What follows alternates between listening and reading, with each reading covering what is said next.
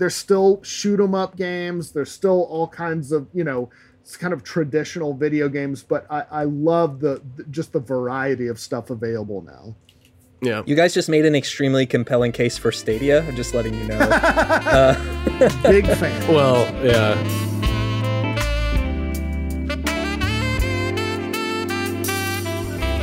Welcome to Sin News, the Inside Gaming podcast where we talk all about video games for a whole hour. Get ready, team. I'm Brian, your host. I'm Zach, your co-host, according to Back Zoom. Again. Still can't get rid of me. Here in full 1080p video, Evan Campbell. Man, Well, that doesn't make sense for people who just listen to this as a podcast. But That's if you're true. on YouTube or somewhere else, like roosterteeth.com, you can see my pretty face. Yeah, Which is if funny you're- that you're claiming to be recording in 1080 because it's probably just my connection on the Zoom call, but it looks like you're broadcasting from like the fucking Lego dimension right now on my screen. That's all right. I'm broadcasting from my 7-year-old daughter's bedroom. So, rad. yeah, I needed Nice. a quiet place. So Any that's port in why. a storm. Exactly. All right, boys, let's talk about all the news. Pretty newsy week, I think. And one of the big stories this week was Take-Two announced, of course, they're the parent company of 2K, of Rockstar. They said they are going to release a bunch of games in the next 5 years, 93 to be exact, like a crazy amount. Now, it's not going to be 93 AAA console and PC games. Some of those are going to be mobile. Daniel Ahmad, the analyst, broke them down. He said 63 will be core experiences, 17 mid-core games, and 12 casual/arcade titles. Still, though, that's a huge amount of games, and they said it's probably not going to happen in the upcoming year because of all the pandemic, all the lockdowns, but starting in the next fiscal year, basically March of next year, you're going to see a shitload of games. So a lot to look forward to eventually. I feel like anytime I hear a story like this, I always like second guess myself. I'm like, but wait, how many do they normally produce? Is this unusual for them? Yes, they said it's the strongest pipeline in its history, but I know what you mean. It kind of feels like buying an old school game cartridge with like 50 games inside. Yeah. Yeah. And none of them are good. Right. Yeah. Exactly. Not as This good has a got- deal as the orange box, the best deal in gaming history. Yeah, Yeah, no, I that's mean, true. But as this far is as Take-Two. I mean, they own 2K, they owned Rockstar. I mean, this is some quality stuff here. I mean, we talked about this on today's daily for Thursday, but we were kind of making the distinction between how they divvied these up. So it's like there's these mid-core titles, then there's these like experiences and stuff. So I think that it's probably pretty safe to assume that this is going to cover the breadth of games from AAA, flagship releases to free-to-play kind of mobile cash grab stuff. Because I would assume that Take-Two, like any games publisher right now, is looking to get their fingers in whatever profit pies they can, bracing for the next couple of years of probably severe instability given the pandemic.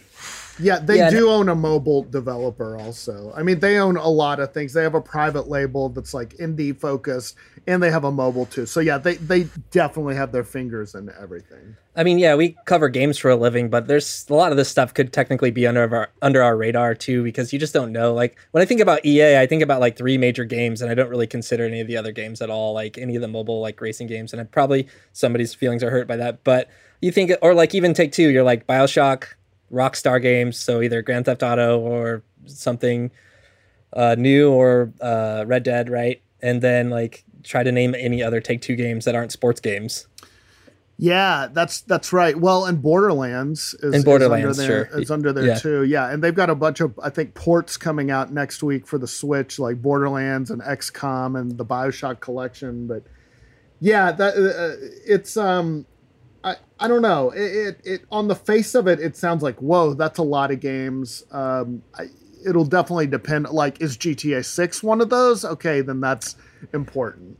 It has to be, right? In 5 years, you think we wouldn't see it, or I think so. Yeah. GTA something, right? Yeah. Well, they were talking about how GTA was speculation, according to speculation, how GTA 6 is in early development currently, which actually is very surprising to me because I would have thought that they would have been farther into development than early at this point. Right. It's been talked about for you. Like we did a GTA 6 story like 2 years ago. Yeah, I mean GTA. I mean, if you look at the timetable of GTA releases, I mean GTA 5 came out in 2013, 4 came out in 2008.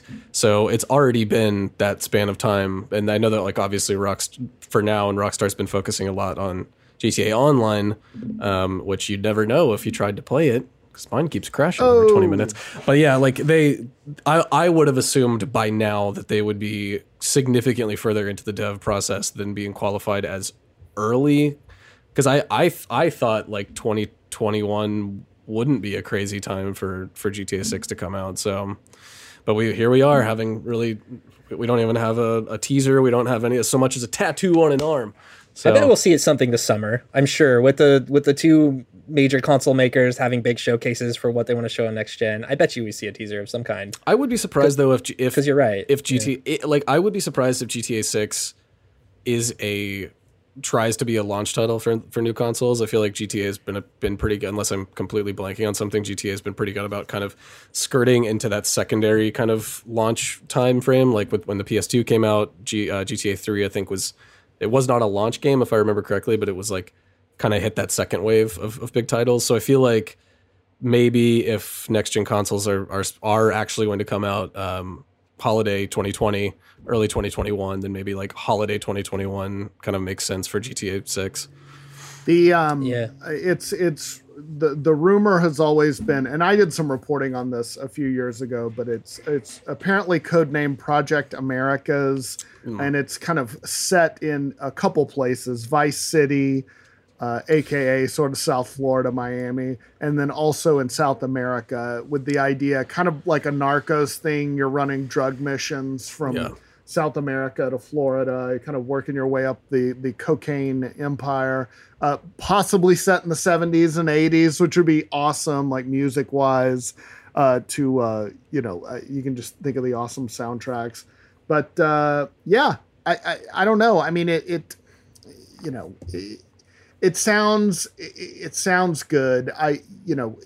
Anything from Rockstar, I feel like I'm automatically going to be interested in because they've set that quality bar pretty high. And yeah, they're finished with Red Dead 2, so and have been for a while. So yeah, it feels like they're due. Yeah. In 5 years, you'll probably be hearing about the next Red Dead or a new IP or something, whatever else they're going on. And then for GTA 6, it's like, just think about whatever big, like, cinematic or, like, great TV shows were on about 5 years ago, and you'll probably have a lot of influences from that. So, like, really like True Detective and, like you're saying, like Narcos and stuff. Yeah. That sounds right. Sure. And I'm also curious as to what you guys think, because I feel like they're doing this because business is up for every video game company because of the pandemic, or most video game companies. They reported their earnings for the last fiscal year that ended at the end of March. They were already starting to see a nice bump because people are quarantined, people are playing more games. I'm wondering if that impacted this at all, because they're thinking, look, people are locked down, let's try to get them games as quick as humanly possible. Now that's a long process, but we might be locked down for a long time too, or some. Yeah. I mean, a lot of the tech companies are saying don't come back until 2021. Google and Facebook said that. Twitter said you don't have to come back ever if you don't want to. So like it's nuts out there. Yeah, we could be looking at a long-term, basically cultural shift here. Yeah, for sure. I think that we're definitely looking at that. And my favorite part of the Take-Two story was when I forget the position of the dude who was like a lead executive of some kind, and he was just like, has this like current pandemic helped us out quite a bit? Unconditionally or something. Oh yeah, Strauss Zelnick. Yeah, he was like, you hate to pat yourself on the back, but yeah, it's helped us. He's like, yeah, we're doing fine. Yeah, at least being a straight shooter about it though, because like I swear that's so refreshing. Being like, we've said on both this podcast and the Daily on numerous occasions, be like, I wish GameStop would just be like, hey, yeah, we're kind of having our moment here. Can you just let us have it? It's like, all right, well, at least Strauss is shooting straight. And to be fair, if you read the whole quote, he wasn't like being like, yes, this pandemic is awesome, but he was admitting, yes, it undoubtedly helped our business. Like he was being honest. Oh, and there was a story out today. Facebook is planning on letting some employees work from home permanently. So I think that's important because these are giant tech companies. Other companies will follow their lead. And I think what's really, really exciting, kind of what you were talking about before, Brian, is that now the ingenuity comes out of like the big company muscle to figure out how to make all this stuff work from home, right? Now we're going to get all kinds of new, interesting, like stuff that we'll never hear about or we'll never see, but all sorts of new like tech in terms of improving workflow for remote locations and stuff. Like now that Take-Two, like they see all this money on the horizon, right? And now it's about pulling out all the stops to get there. And I think every other big company, like you're saying, like Twitter and even Apple and any other huge companies who's now in the business of making media, is like, okay, let's pull out all the stops. Let's get our people working from home. Or if we're going to bring people back in the office, let's set up all the protocols for that. They're gonna bend over backwards to figure out any way they can to make these 93 games or whatever it is. I'm sure. I mean, the way we work, it's changed us a lot. I mean, even like I've worked remotely, but it was always in an office setting. I mean, I wasn't working from home all the time. And so I think, and I think Zelnick said this too. He said that a lot of people are kind of picking up games, trying them, but he thinks a lot of those people are going to become permanent gamers. Like it's not just going to be a temporary thing. That you're gonna kind of indoctrinate some people permanently into this lifestyle that we all love. Yeah, the massive pool of people that play games is getting larger, and that's exciting for anybody. No, I disagree. Right? Get the fucking normies out of here. What's up with all these shoobies in my games? I do think it is kind of addictive. I mean, number one, because the gameplay loops can be extremely addictive. And I'm not talking about shitty mobile games. I'm talking about actual games. But I think when people kind of rediscover that they will get into it and sort of be, I don't know, stoked about it, and they're fun. Games are a lot more interactive than movies or music or watching TV, and it scratches an itch that, that to me other media just doesn't. And they make a hell of a lot more money. They sure do. Yeah. A movie doesn't charge you over and over again to watch it. All right, let's move on. Another big story. This is about everybody's favorite franchise, Call of Duty. Still not dead. Still going strong. Every year, we're going to get a new Death Taxes and a new Call of Duty game. So this one leaked, as all Call of Duty games do. The next one is going to be called Black Ops Cold War. Now, we knew, or at least it had been heavily rumored, that Treyarch was going to make a new Black Ops on short notice, because typically they rotate Treyarch, Infinity Ward, and Sledgehammer.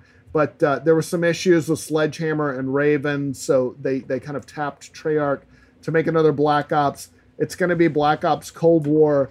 The rumor is it's going to be kind of a reboot of Black Ops, the same way last year's Modern Warfare is. And I don't know, if it's anything like Modern Warfare, it's going to be successful, because Modern Warfare was pretty darn good. Yeah. I just hope and am looking forward to "Tell me about the numbers, Mason" memes. That's all I'm ready for. That's Black Ops, right? Alex Mason, and then I think so. Yeah, sleeper cells and all that. It's funny because like if they are not using the new engine that Modern Warfare uses, I will be astounded, because that will be a massive step backwards. Because like, love it or hate it, I think Modern Warfare's engine feels the best COD's felt in a long time. What does it use? I'm not sure, but it's a, like, if you play even up to Blackout Black Ops 4, like there's that same, you can tell it's kind of that same engine or same iteration of an engine. A little dated, yeah. It feels like Modern Warfare feels a lot more kinesthetic. There's a lot more like there's a lot like things feel like they have a little bit more mass. Things feel, to me, they feel a little bit heavier, a little weightier. I think it's refreshing, but at the same time, I mean, these are all these Activision properties. They do share tech, so I would be astounded if Treyarch is not already had now 2 years of familiarity with programming on this new Modern Warfare engine. But the bigger thing that's surprising to me is that I was really hoping, maybe naively, that they would finally just chill their biscuits and hang with Modern Warfare for a bit and try to, because if there were ever a game to start the Call of Duty on the games as a service platform, it's Modern Warfare. I mean, they've shown that they can do campaign, they can do different iterations of multiplayer, they can release Warzone, a whole new battle royale thing. That trailer still gives me chills every time it shows up in my edit bin. I watch the whole thing. And that's the thing, is that this, it's okay, this makes sense. They've rebooted it. The name Modern Warfare already has a ton of clout and is very much like a household name. So for me, it just made perfect sense to say, okay, now it's we finally roll into what Overwatch could have been before they said it was Overwatch 2. We could have rolled into what Counter-Strike is, and just iterate on this platform that gets more and more and more successful.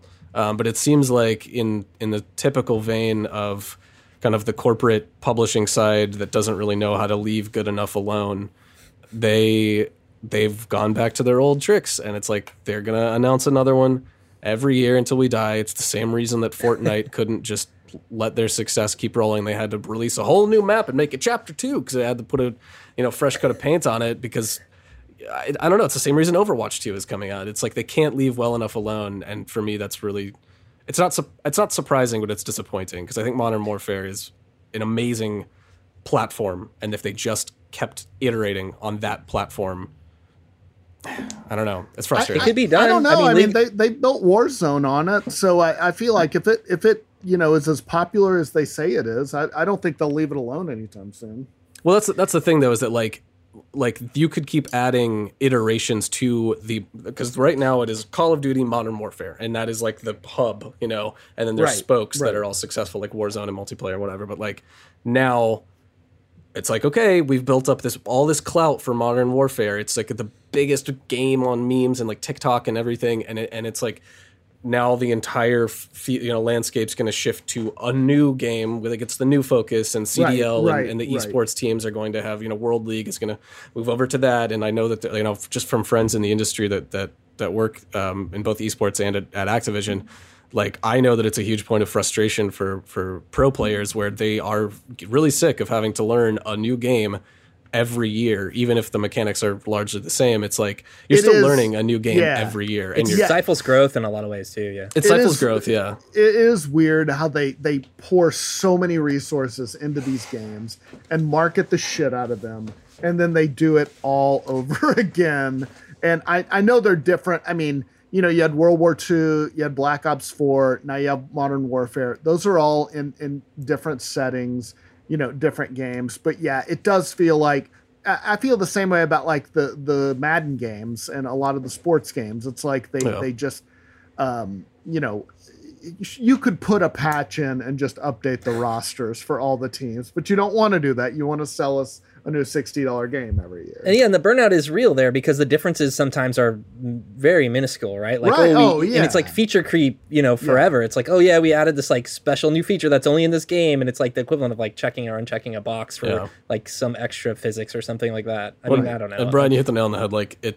They definitely, as far as Call of Duty goes, you fucking just as far as COD goes, how cool would it be to see them stick to their guns and make Modern Warfare this platform and be okay, holiday 2020 or whatever, we're gonna roll out a Black Ops DLC campaign, but it's not they treat it in the same way that they treated Warzone, where it's okay, the entire platform is getting this reskin. It's it's when Overwatch would update for a seasonal thing. It's it would be in all aspects of each mode. So when you load up Modern Warfare, it'll be here's an option for the Black Ops campaign. Here's multiplayer, but it's kind of skinned Cold War stuff, because that's the thing right now. And you could charge people $30 or something for it, but that's just goes back to Activision's corporate dumb bullshit. And the only reason they released Warzone for free was to compete with the Fortnites of the world and the Apex Legends. And it worked. Yeah, no, it did. Yeah, they're trying to kind of bust into that free-to-play market. And they tried with the Blackout mode and Black Ops 4. It didn't work that great. So, but they're going to keep hammering until they do it. It's wild that they take those lessons and not other lessons. Like, obviously, League of Legends has been the same game forever. Right. Yeah. CSGO has been the same game forever. And those are two of the biggest esports there are, and Dota, obviously. So it's like, there's definitely models out there where you can make a ton of money. Like, Riot hasn't even had to make another game until recently, and they just, did it because they wanted to, not because they financially That's the shit that is so mind-blowing to me. Riot Games is literally right up the road from Activision HQ in Santa Monica. They are stone's throw distance away. And it's like, Riot is literally showing you, not that I'm condoning their workplace right, sure. thing. How to fart in your employee's face. Yeah, Yes. but from a sheerly product standpoint, Riot has shown that it is very easy to just iterate and iterate well, and people are not because you start to build an audience that is farther from fickle than COD's been in a long time. I don't know, man. Unless I don't know, Cold War just seems like a huge step back to me. It's like, well, just keep. I don't know. Modern Warfare's so. It's like I'm ready for that to be the one that they sink their teeth into and invest in, and it's. I like all the jokes about Cold War being at ends with the definition of Cold War and what Call of Duty games are, where there's actually no fighting in Cold War. It's all espionage, right? Well, yeah. I guess I wouldn't say no fighting, but it's not traditionally the huge set piece type of battlefield moments that you would normally expect out of a Call of Duty game. It's some secretary snuck into a back office and stole all these secrets about what the government is doing on one side or the other. Right. So, hopefully they put some of that stuff in there. I don't know. I'm watching Homeland right now, so I'm definitely in that mode of just sort of espionage, CIA shit. Yeah.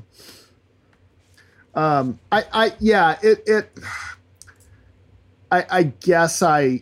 don't understand why they do a yearly update. It sucks. And I think Zach's exactly right. If you have a good one, keep people on that. Just make that the best game you can be. It can be iterate. And I think people will stick with you. And as Fortnite has shown, and like you said, League of Legends, people have played those games for years and years. League of Legends especially, Jesus Christ. And it's basically the same game. I don't know. I think that first-person shooter genre, though, is pretty crowded. Whereas League, that's, that and Dota are the only, MOBAs left standing. So that might have something to do with it. Yeah, I don't know. And it brings up Valorant too, right? Is it going to come in and clean up everybody's lunch? Because Riot knows how to support a game in that way, and they probably will use the same model that they used to make Riot successful. So now are you at risk of losing all of your pro Call of Duty players to a different first-person shooter, right? Right. Yeah, Valorant's the biggest game on Twitch right now, and it's not even out yet. It's in closed beta, and it's famously having tech issues for people trying to get in. I successfully got a code to the closed beta, and I haven't been able to run it yet. And I've seen a ton of people online with the same issues. But despite Riot's the bad taste in people's mouth with a lot of Riot's business practices, and even up until it's all nobody it's all under the rug. Nobody's thinking. Yeah, about that. Give me those beta keys. Yeah, exactly. They can still command a lot of influence or pay a lot of influencers to play it. Yeah. Point is, you won't be seeing Valorant 2 ever. Right. All right, let's move on to Sony, and we've heard a lot from Microsoft and the Xbox Series X. Not as much from Sony. Microsoft's already had a games showcase of third-party games. It didn't go over that well. People kind of thought it was lacking, but they have been showing us a lot. And Sony, not as much with the PS5, but they said they had a corporate strategy meeting Tuesday. Company CEO Kenichiro Yoshida said games for the PS5 that deliver this new game experience are being made by both first and third-party developers, and we plan to introduce a compelling lineup of titles soon. That magic soon. Some people think that means we're going to get a June kind of a event or a direct style thing. But so given that it's Sony, given that it's the PS5, given that they're, made their bones from exclusives, that got a lot of people excited. Yeah, I think it's interesting too, though, because we're coming up to a ramping up point where they're about to finish 2 of their exclusives. So that immediately knocks 2 of those big teams off of potential PS5 exclusives until Last of Us on, 2 right? and Ghost of Tsushima, yeah. Exactly, right, yeah. Last of Us 2 and Ghost of Tsushima. So you won't see anything from Sucker Punch or Naughty Dog for at least, 2 or 3 years, right? But I mean, that does still leave you with Horizon Zero Dawn 2, potentially, right? And Spider-Man and maybe like Days Gone 2, right? Yeah, I think that's right. The main ones I was thinking of, was Horizon 2 and Spider-Man 2. Yeah. And maybe God of War, I think you see a trailer, but I don't think that's not gonna launch with the PS5. Hell right? no. Yeah. No, I mean, there's clearly something big that they still have to reveal if they are trying to position, if the games industry is trying to position this, summer games blowout thing. Like they've already revealed that, that huge chunk of gameplay from Ghost of Tsushima, which I didn't realize until that gameplay. I guess they're pronouncing it Tsushima. Tsushima. Ghost of Tsushima. Yeah, but I would be astounded if that is their big gameplay reveal this summer, because they haven't had that big Sony like sit down, here's our direct like press conference. We don't even know what the thing. box looks like. Yeah. And frankly, like Ghost of Tsushima, that gameplay kind of was, I found it kind of disappointing. Like I think it was cool, it looked good. I think it's very, very clearly like derived from, it's inspired by Breath of the Wild. I think that like that's Ghost of Tsushima is like maybe one of the on the bleeding edge of open world games that we're going to start to see trickling out of the next few years that are really taking influence from Breath of the Wild, as far as like, hey, instead of just scanning your mini map and looking for the next icon, like why don't you look at the horizon and see what looks cool and then go there. But yeah, and like the wind blows in the direction of your next objective to like help guide you without like exactly. And I think that's all fine and good. I don't know. Like I watching that gameplay demo, I was just like, yeah. As someone who loves stealth games, like when I played the first Dishonored, I did like a complete passive run, like no detection, right? Like that's how I play those types of games, and sometimes I have to stay away from them for that reason, because it takes me too long to finish them. Yeah. But yeah, like watching the Ghost of Tsushima gameplay, it's there's like a lot of stuff in there that we've already had in like 100 games, right? Like stealth kills from behind and sneaking up and distraction, and there wasn't really any like new gameplay mechanics in that way, and maybe they're just holding back for now. But yeah, like you said, I was a little underwhelmed by that, but it looks, the visual aesthetic is fantastic. It looks cool. I think that maybe I think that when they first showed off that game, it looked like I don't want to speak for y'all, but it looked like it was almost going to be very, very focused specifically on the sword play as like a cinematic experience, where you're going to have that not like traditional third person action camera angle. There was going to be this almost like pulled back, lower to the ground cinematic angle. And like clearly the cinematography of the game is important to them, because they've revealed, all of the different like camera modes and the filters, like the black and white, like old film grain filter to make it look like a samurai movie. But like, Evan, you said I watched that gameplay, and I feel like I've seen this game before, or at the very least, it's like this like amalgamation of like 100 different games I've seen, and it's I don't know, it's just, to me, like I mentally kind of fairly quickly checked it off as like open world Sony first party game. Let's go. Like, right. I'm gonna have to wait for some reviews or for some word of mouth from friends who played it before. The other thing. Sorry, go ahead, Brian. No, that's it. That's all I have to say about it. I think it looks promising, but I'm gonna have the jury's still out. And the thing about Horizon Zero Dawn and Spider-Man is those are both very different games, visually and in terms of like narratively what they're doing. But in terms of open world games where you go out and complete side quests and stuff, they're similar in that regard. So it's like the variety of games you're going to get on the PS5, like maybe is not going to match. And people are, kind of dumping on Xbox, because in the past they haven't had strong exclusives, but they've got like 6 teams that they just bought, and they're all queued up to make new stuff. So I think that's interesting. I mean, maybe for Sony, we could get a new Insomniac like launch title. They have 2 teams. They have a studio in North Carolina as well as in Burbank. And so probably it's safe to assume that North Carolina, or that Burbank, is working on Spider-Man. Maybe that North Carolina team, which does like VR stuff, and they've done like Ratchet spin-off games in the past, maybe there's a new Ratchet. I don't know. I think you made a good point in terms of just open world first party Sony game. It's almost like they have like a type now of exclusive that they make. Whereas I don't know. I think Microsoft, some of the studios they've been buying, Obsidian, In Exile, Ninja Theory, maybe some Double more Fine. interesting. Yeah, I don't know, maybe a little bit more of a variety of stuff. Not that the Sony exclusive that they haven't been good. They definitely have been. But yeah, Spider-Man's going to be awesome. Right. The first one was great, but it does feel like we're kind of narrowing in on a Sony type of game. Right.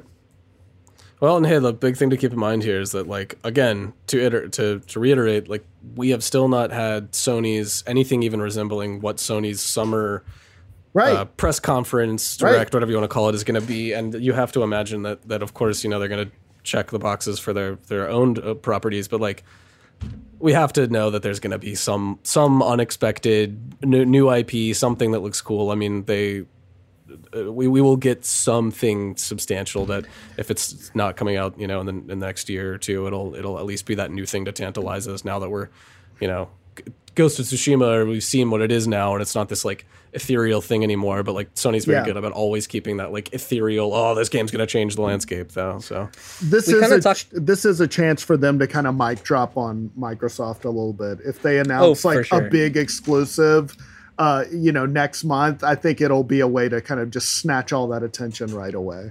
Yeah. Bloodborne 2. I was going to say Bloodborne 2. That would be it. Yeah, even if it's not going to be out in 5 years. Dynasty Warriors 10. There we go. Sorry, go ahead, Evan. No, I was just gonna say for the PS4 launch, there like we always have like a short memory when it comes to like console wars stuff, but like the PS4 launch was widely saved by a bunch of like obscure indie games, as well as like all of these promise of like the Final Fantasy VII remake and the Last Guardian and some like weird stuff that they just pulled out that didn't come out for years later. So I wonder if we'll see stuff like that. Like Japan Studio probably has a weird collab. They helped work on Bloodborne. So I don't know. Yeah, maybe we'll see. It also, I think they were helped quite a bit by Microsoft screwing up the Xbox One rollout. And the main thing I remember about the PS4 rollout was they had that little commercial about how to share your game on a PS4, and I think that was where they just handed it to Adam Boyes and it was just Shu Yoshida. They just sort of destroyed him. I don't even remember like a specific game, but it was like yep, okay, well I guess I'm going with Sony then. Yeah.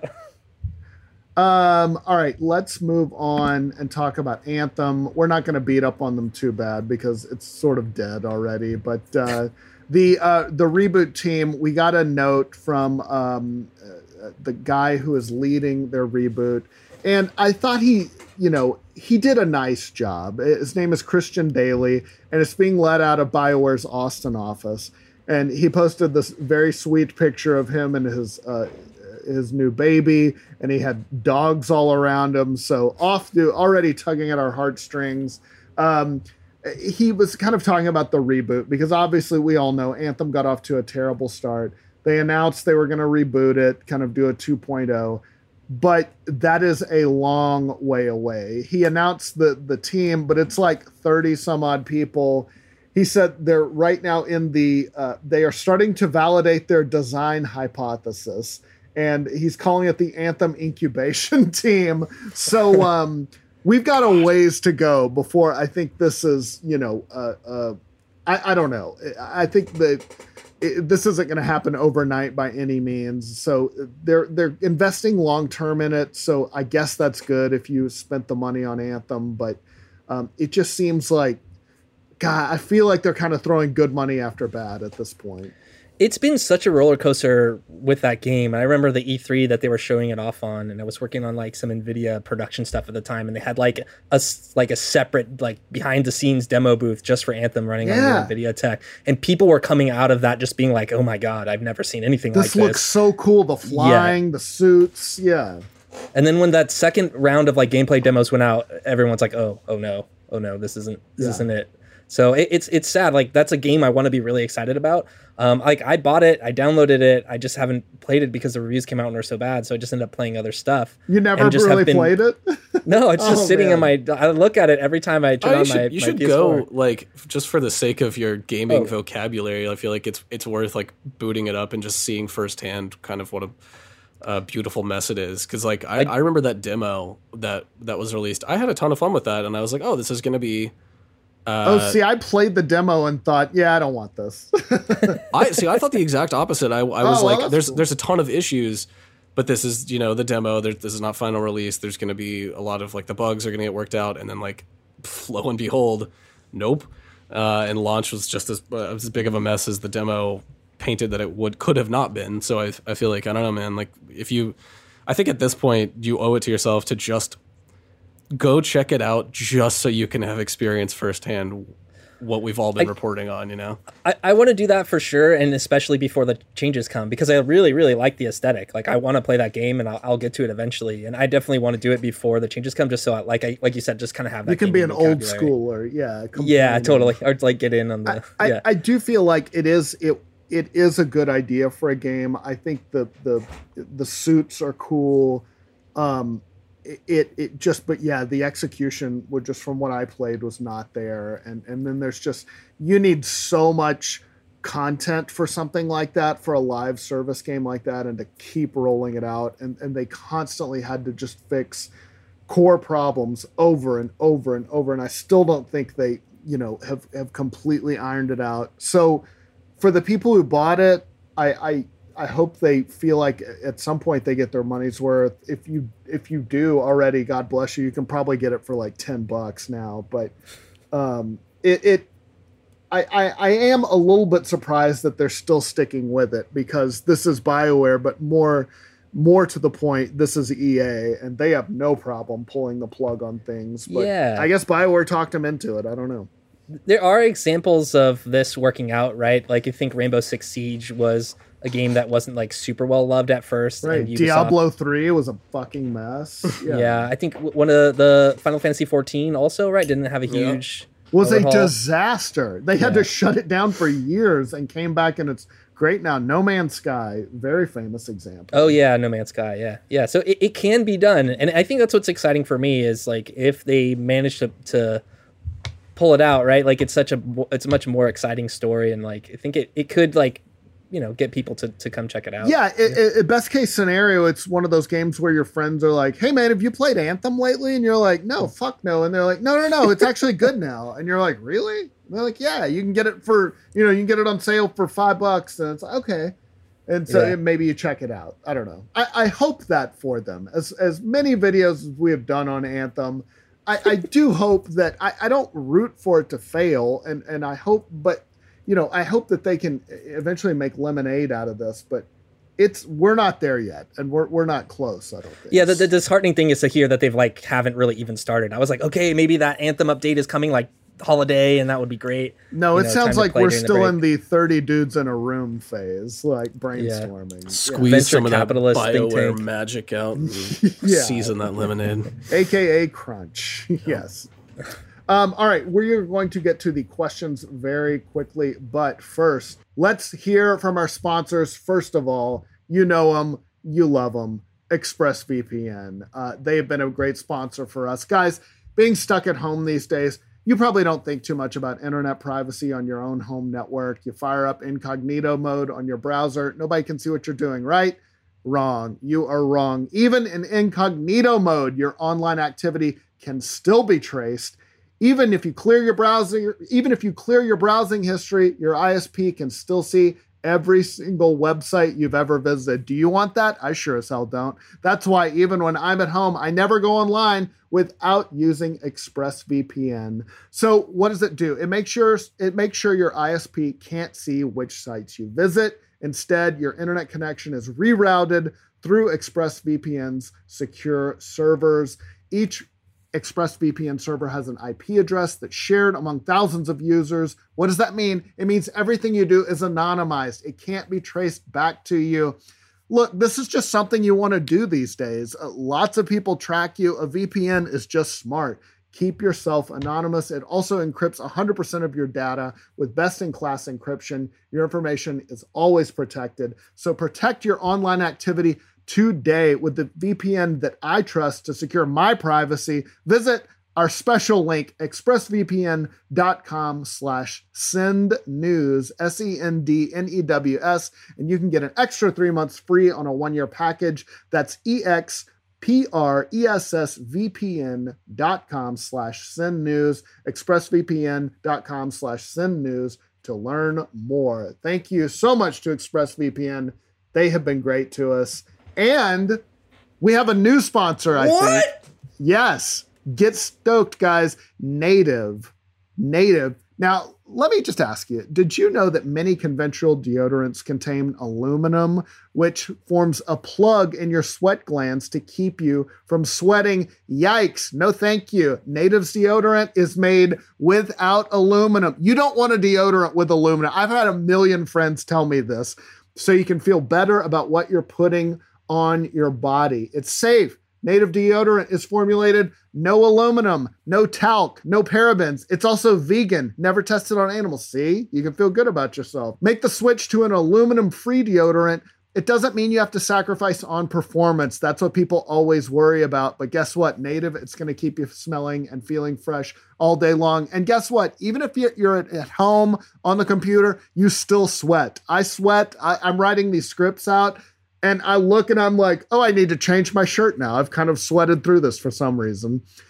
Native has over 10 scents, including their classics and rotating seasonals. You're guaranteed to find one you love. Their classic scents include coconut and vanilla, lavender and rose, cucumber and mint, and eucalyptus and mint.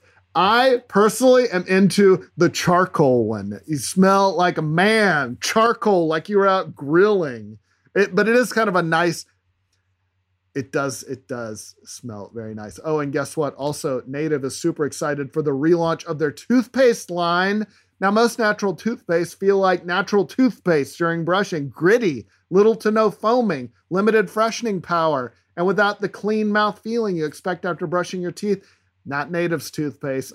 They use a special blend of naturally derived cleansers, flavors, and whitener. It's a great brushing experience without the trade-offs of other natural toothpaste. Got 2 minty flavors, whitening wild mint and peppermint oil. Those sound delicious. It's made without triclosan, sulfates, artificial preservatives, or parabens. Basically, just none of the good stuff. It doesn't have that. And it works. Mine charcoal all day. All day I can write scripts and smell great at the end of it. So, for 20% off your first purchase, visit nativedeodorant.com. Use SENDNEWS, SENDNEWS, during checkout.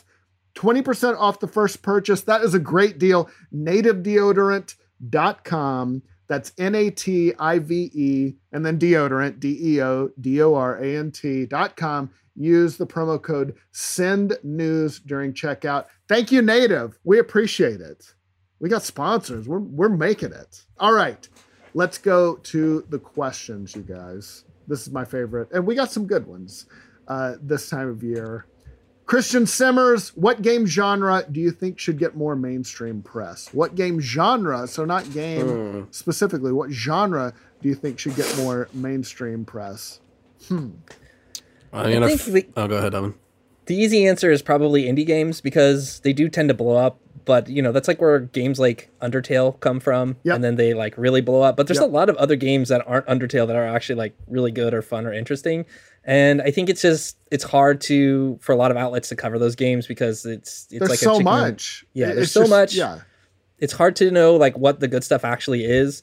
And then also like, even if you do know what the good stuff is, like you're going to risk trying to be like the trumpet blower, like saying, hey, everyone come look at this. And then just like crickets, like nobody will listen to you. Then nobody will read your article or watch your video or whatever, potentially. So it's a weird chicken and the egg situation, I think. But yeah, I think there's a lot of interesting stuff that goes on there. The other thing I would say is probably esports. And I know people are probably like their eyes are rolling out of their head, but I think there's a lot of interesting storylines there that people could really get behind. Like the characters, and I say characters, knowing that they're players and like actual people, but like the characters and drama on the FGC is just wild. Are you into that? Are you into all that stuff? I mean, I worked at Yahoo Esports for 2 years before it got Okay. shut down. So you got into it all, the story. I try to like hold my esports takes back because I know I can like talk about it forever. But yeah, there's just like some like really wild stuff give me in an there. example, and you don't have to name names, but what like kind of drama happens that's Oh interesting? boy, there's for example, okay, one of the best moments that I covered was when this dude Li Joe made it to the Evo top 8, and he's just like this punk kid from New York. Okay. Who I'm like, walking was, here. Yeah, he was seated. He's very much that like CBGB's, like full sleeves on both his arms and stuff. Like like he should be in a band or something. yeah, for sure. Okay, Yeah. Like he wasn't like expected to be in the top 8 at all at Evo, and just like climbed the ranks. And his when he made the top 8 the night before grand finals, they flew his dad out to like come and watch him play, and it was just like this crazy like emotional experience, like just stuff like that. Like there's feel good stuff. There's also like the terrible stuff where it's like, you know, people are like, there's like beef that goes on between players. That stuff's really fun to. That's awesome. Really fun to follow, and like there's storylines and things that I think like people would appreciate. But yeah, like I get it. It's a lot to take in, and if I wasn't like subjected to it because of work, like I probably wouldn't have been as into it either. Yeah, I remember there was a documentary, and it was online, really long, on Smash Brothers players, on Melee players. And it was like a 4-hour, I think it's called the Smash Brothers or something. Yeah, I think it's just the Smash Brothers. They call it they just call it the documentary. It is. But yeah. It was, and I mean, I played Smash, but I don't play it competitively. It was fascinating. Like all the different personalities, kind of like you said, like it just people from all these various walks of life who played this game, and then and it was completely this underground, like not supported by Nintendo, and this was early 2000s, you know, all the crew beef, the East Coast, West Coast, and like North Cal, SoCal. It's still all very vibrant today. Yeah. Oh, that's awesome. Yeah, and they didn't play together. They didn't play online against each other. They would get together, bring their Game Cubes, and hook them up, you know, to screen. So it was kind of a little bit of a bygone era, but I was fast. I've watched it multiple times. It's just fascinating. Yeah, and you can watch it and still learn about like some of the major players. Like it's all different now since Melee's kind of done, but like some of those guys are still around, like Hugs. Hungry Box is obviously big, and is like a lot of weird drama around him too. Yeah. I think he was kind of a scrub in this documentary, or nobody liked him or something. People still feel that way about him, but you know, he's also like one of the best players in the world, and you know, that's like all part of it, like all the drama. People go back and forth with like, he's only good because the other like 5 gods or whatever stopped playing, or the other 4 gods stopped playing, or whatever. Any scene like that, I mean, you know, like the stand-up scene here in Austin has all kinds of like little petty drama and stuff. So yeah, whenever you get more than, you know, 10, 20 people together, you're going to have just all these little petty rivalries that are awesome. And League has it too, because they have like teams of 5. So when like one of your MVPs goes to like the opposing team where they had beef before, it's just like this huge thing and people like to go crazy. So yeah, I recommend like checking it out. I don't know. I don't have like a good recommendation for like maybe like the .esports, the story of said player or whatever. But if you have a game that you particularly like, there's definitely like find a player that you like, and you can find like all kinds of weird drama stuff. I don't know if I think it should get more mainstream press, and this isn't really a genre, but speedrunning I think is fascinating, and some of the things that these people can pull off, like on, you know, just from crazy hard Mario levels in Mario Maker 2, or some of these no-hit runs that people do in Dark Souls games. It's just it is mind-blowing to me, and it once you get into watching that stuff, it's very, very addictive. I think first-person shooters need more press. Finally. Just Ninja. Yes, definitely. Give that guy. I want battle royales to have more time in the spotlight. Trash Can Man asks, do you ever get burned out on games? I sure have the last week or so after playing a lot of stuff since quarantine started. Stay trashy. Thank you, Trash Can Man. Yes, definitely. I went through a phase, I think, a couple weeks ago where I was just, I just want to read a book now. I'm tired of, I want to just, you know, maybe watch a show or read a book, just do something else. I have never and will never, because I'm a real gamer. You're legit. I'm not some diet Walmart brand gamer. I'm the real deal, baby. I'm cold steel. No, I think everybody gets burnt out of like certain things every now and then, but I feel like also now more than ever, there's almost always something you're playing. If you're like, even if it's, I know Brian, you play Hearthstone. I would imagine that even in times where you're getting burnt out on whatever like mainstay games you have, I mean, you probably still go back to Hearthstone on the toilet or whatever. So yeah, totally, yeah, or just like as a side thing, and that's just like a real quick game. But like, yeah, I've gotten back into Animal Crossing. I'm playing Ni no Kuni: Wrath of the White Witch for some reason. I'm sort of getting ready in my mind for the Xenoblade Chronicles remake. I'm really excited about that to come out. And then I don't know. Yeah, I remember just like in my life, like sort of late high school, early college, I kind of quit playing and then came back to it. I think you go through, I'm kind of done with this, or that's true. Once you can get a car and like drive around, like I'd rather hang out and get drunk rather than just play video games on my own. I think that's just subconsciously because you believed all the lies, man. You play too many video games, you'll never amount to anything. I definitely went through that at the same period of time. I quit for almost a whole year. That is true. Yeah, I remember in early college. Yeah, that was a basically year and a half long period where I didn't really do anything other than fuck around in GTA 4, which I had been doing for years prior. But then I remember Red Dead Redemption came out and Skyrim within the same kind of window. I think those are both 2010, 2011. Right? Or am I thinking of Red Dead Redemption as 2008?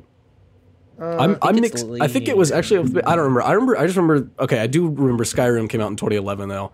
And like, that sucked me back in. I think that was also like, I wasn't living in a tiny little like bunk bed dorm anymore. Like we had like a decent apartment with like a living room with a television that you could sit more than a few feet away from and see what was happening. So it also changes very much on your life circumstances. Yeah. I know this, Evan, but yeah, like having kids and stuff.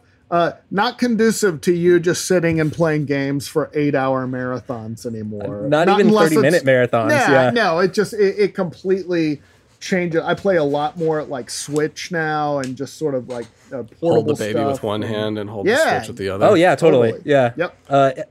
It's definitely interesting. Like now that we work from home, like I had to explain to my 3-year-old who Doom Guy was the other day, and I wasn't ready for that.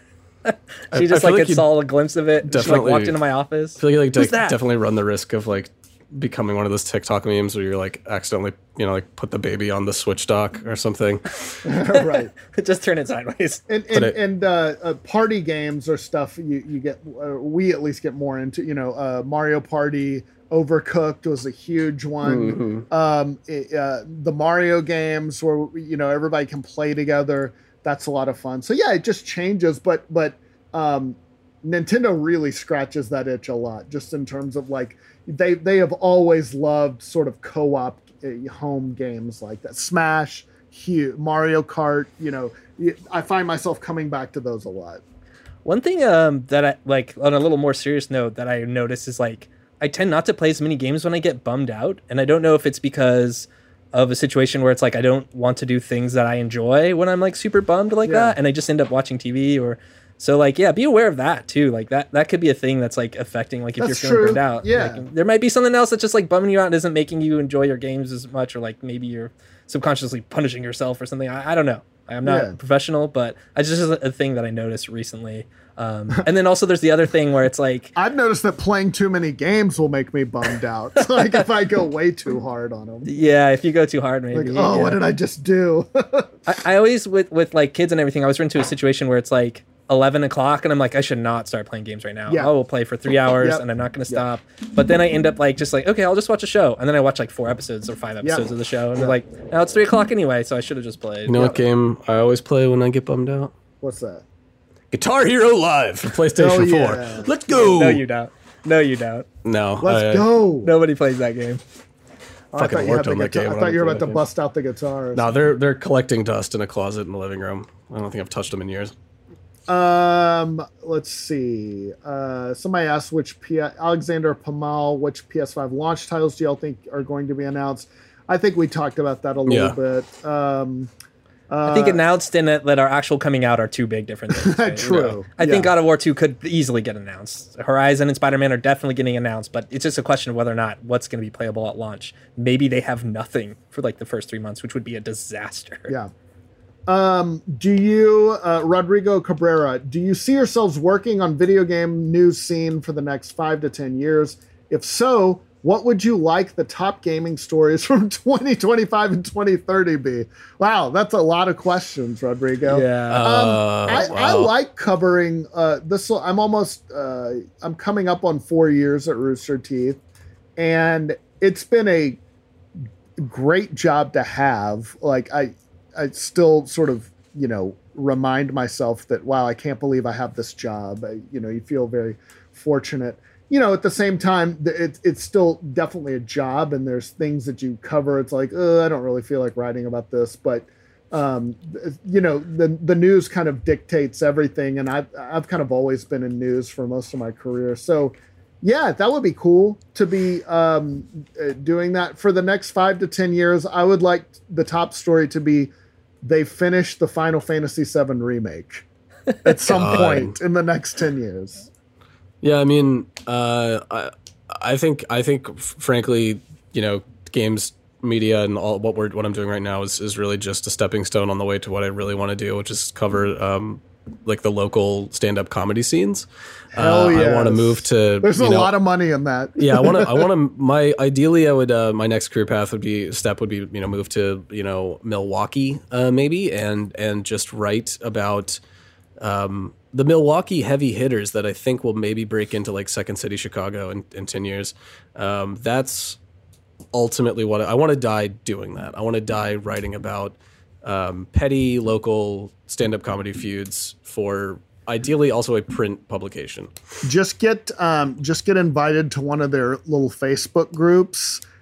In the scene, you will have all the drama you need. That sounds like hell. Yeah, I mean, realistically, like, yeah, I mean, I know games have always been my thing. Like, yeah, that's like I love my movies and I love my TV and I love my music, obviously. But like as far as my, I don't know, like if I'm having a conversation with somebody and we start talking about games, I'll light up and immediately have like a ton to contribute, and that's just kind of always been my thing. Right. I've always been very specifically passionate about games media. I remember like I've told the story a few times of like scraping up allowance money and like going to the Weigels and across the street from my house in 4th grade and slapping it down on the counter I could barely see over and being like, I'd like a subscription to official PlayStation magazine, please, or whatever.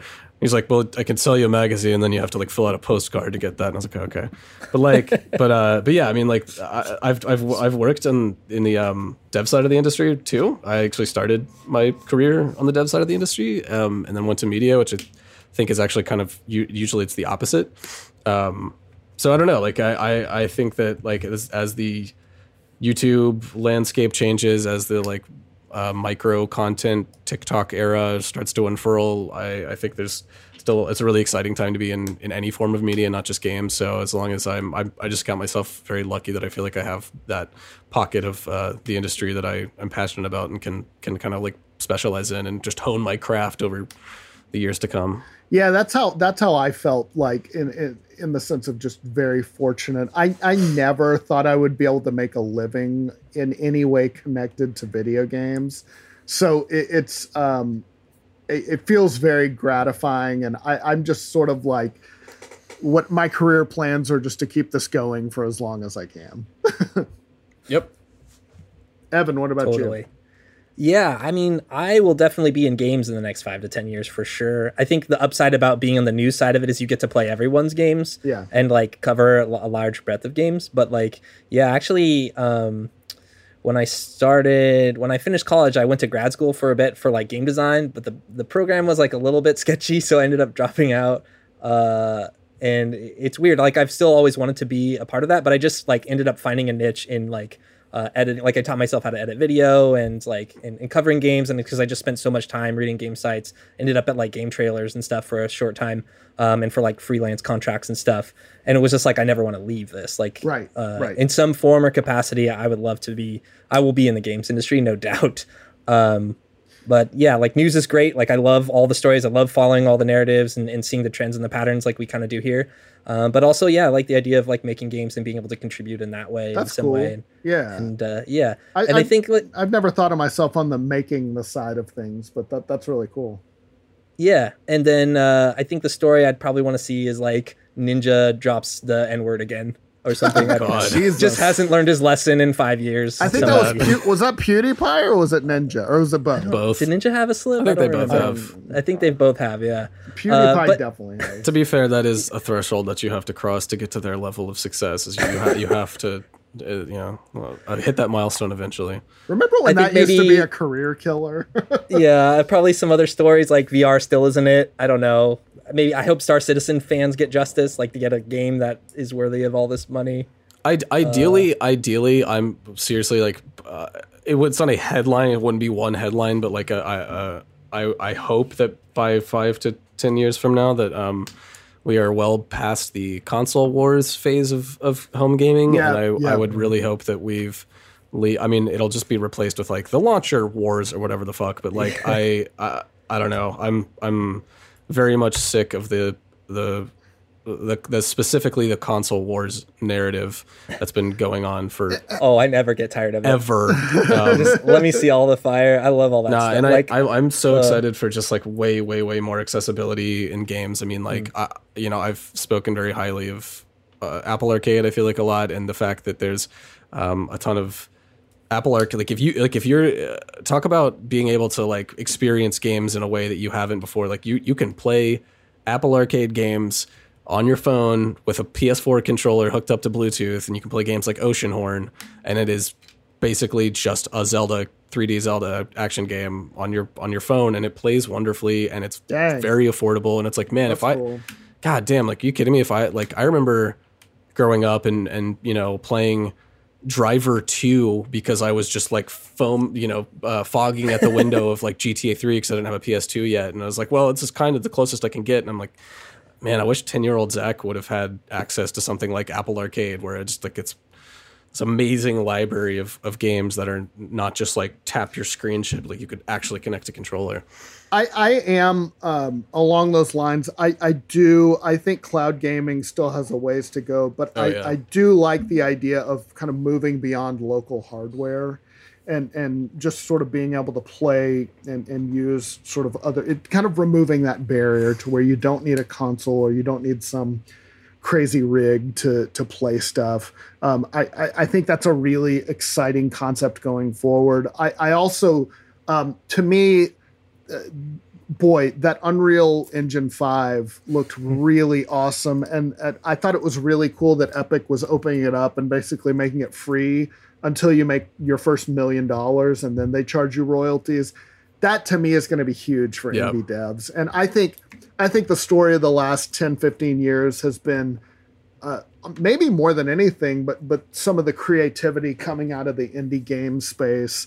And I just think that making tools more accessible and making it to where smaller numbers of teams or even just single people can make a game, that invariably to me is where the most exciting stuff comes from, because it's not being watered down by a bunch of committees or a big publisher looking over your shoulder. It's passion projects. I think of things like Stardew Valley or Undertale before that. There's just, I think people are so fucking creative, and giving them the tools to do stuff, I think, is just going to open up a whole, expand that possibility. It's already opened up quite a bit.